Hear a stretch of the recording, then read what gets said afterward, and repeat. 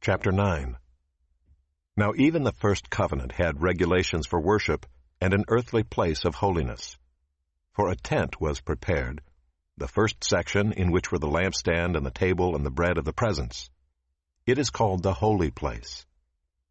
Behind the second curtain was a second section called the most holy place, having the golden altar of incense and the ark of the covenant covered on all sides with gold, in which was a golden urn holding the manna, and Aaron's staff that budded, and the tablets of the covenant. Above it were the cherubim of glory, overshadowing the mercy seat. Of these things we cannot now speak in detail. These preparations having thus been made, the priests go regularly into the first section, performing their ritual duties. But into the second only the high priest goes, and he but once a year, and not without taking blood, which he offers for himself and for the unintentional sins of the people. By this the Holy Spirit indicates that the way into the holy places is not yet opened as long as the first section is still standing, which is symbolic for the present age. According to this arrangement, gifts and sacrifices are offered that cannot perfect the conscience of the worshiper, but deal only with food and drink and various washings, regulations for the body imposed until the time of Reformation. But when Christ appeared as a high priest of the good things that have come, then through the greater and more perfect tent, not made with hands, that is, not of this creation, he entered once for all into the holy places, not by means of the blood of goats and calves, but by means of his own blood, thus securing an eternal redemption.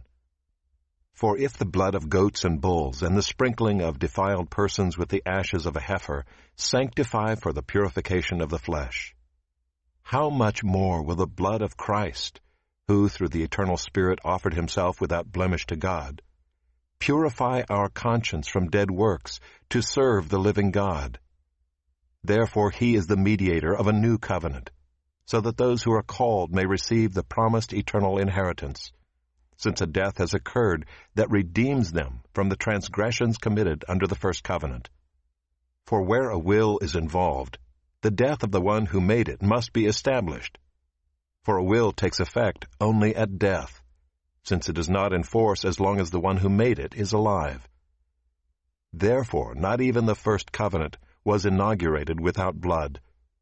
For when every commandment of the law had been declared by Moses to all the people, he took the blood of calves and goats, with water and scarlet wool and hyssop, and sprinkled both the book itself and all the people, saying, "This is the blood of the covenant that God commanded for you."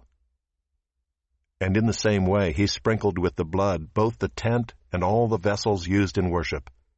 Indeed, under the law almost everything is purified with blood, and without the shedding of blood there is no forgiveness of sins.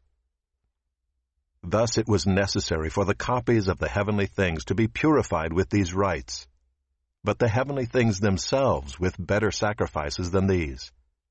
For Christ has entered not into holy places made with hands, which are copies of the true things, but into heaven itself, now to appear in the presence of God on our behalf. Nor was it to offer himself repeatedly, as the high priest enters the holy places every year with blood not his own, for then he would have had to suffer repeatedly since the foundation of the world.